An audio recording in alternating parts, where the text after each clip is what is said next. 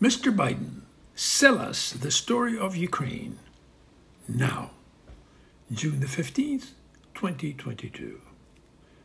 Mr. Biden, sell us the story of Ukraine now. Yes, sell it to the American public. Sell it now. In this century, there is no story as compelling as theirs. Take the bull by the horns. Do not underestimate the capacity of the American public. Maybe die-hard isolationists will blow you off, but the majority will not. When they go to the pump and see the high price tag, they just might think, we're doing it for Ukraine, a sister nation that is being massacred, not just pushed around, but massacred by Vladimir Putin, the man you rightly called a killer, a war criminal. No other leader had the guts to call Putin that. You did. So please concentrate your efforts. We need you now more than ever. Putin has been trying to scare us with the threat of a nuclear war.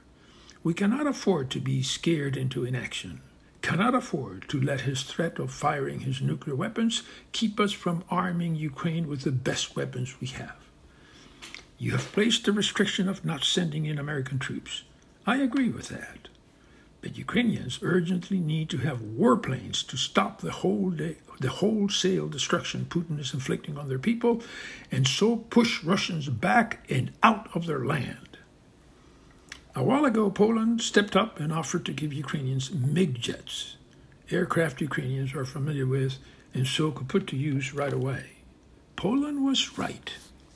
The Polish people have distinguished themselves for the enormous assistance they have provided in the war effort, unlike Germany or Hungary. The story of Ukraine is unique. Sell it to us, Mr. Biden.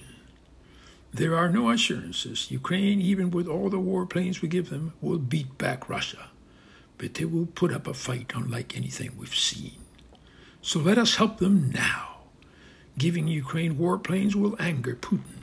He will cry out loud that he has weapons he can fire at us. But so do we. He is not crazy. He and Russia has everything to lose in this confrontation. But so far, he has got the upper hand because he has made us fearful. There is no room for that. Arm Ukraine fully, Mr. Biden. Do it now. We will not regret it. Ukraine is not a distant nation anymore. With the blood they have poured on the battlefield, they have become one of us. Mr. Biden, go in front of the cameras and tell us their story, again and again. If you are fearing that inflation is going to beat the Democratic Party in November, think of Ukraine's story and their possible victory as providing the momentum to help Democrats win instead. Stand up for Ukraine fully, and the American people can put the inflation woes in context. You have the courage. This is a unique opportunity to shine, Mr. Biden. Do not let it pass. You will regret it dearly if you do. By the way, I think it was Putin who came up with the idea that if we helped Ukraine, we would be seen as co-combatants. So be it. We should not let that stop us. As far as your upcoming visit to Saudi Arabia is concerned, I understand that you're doing it in the interest of our nation benefiting from their oil-producing capacities. But as a representative, please, sir, do not bow to them. Not only do they not deserve it, but bowing is a bad habit to get into. We should bow to no one, king, queen, god, pope, whatever.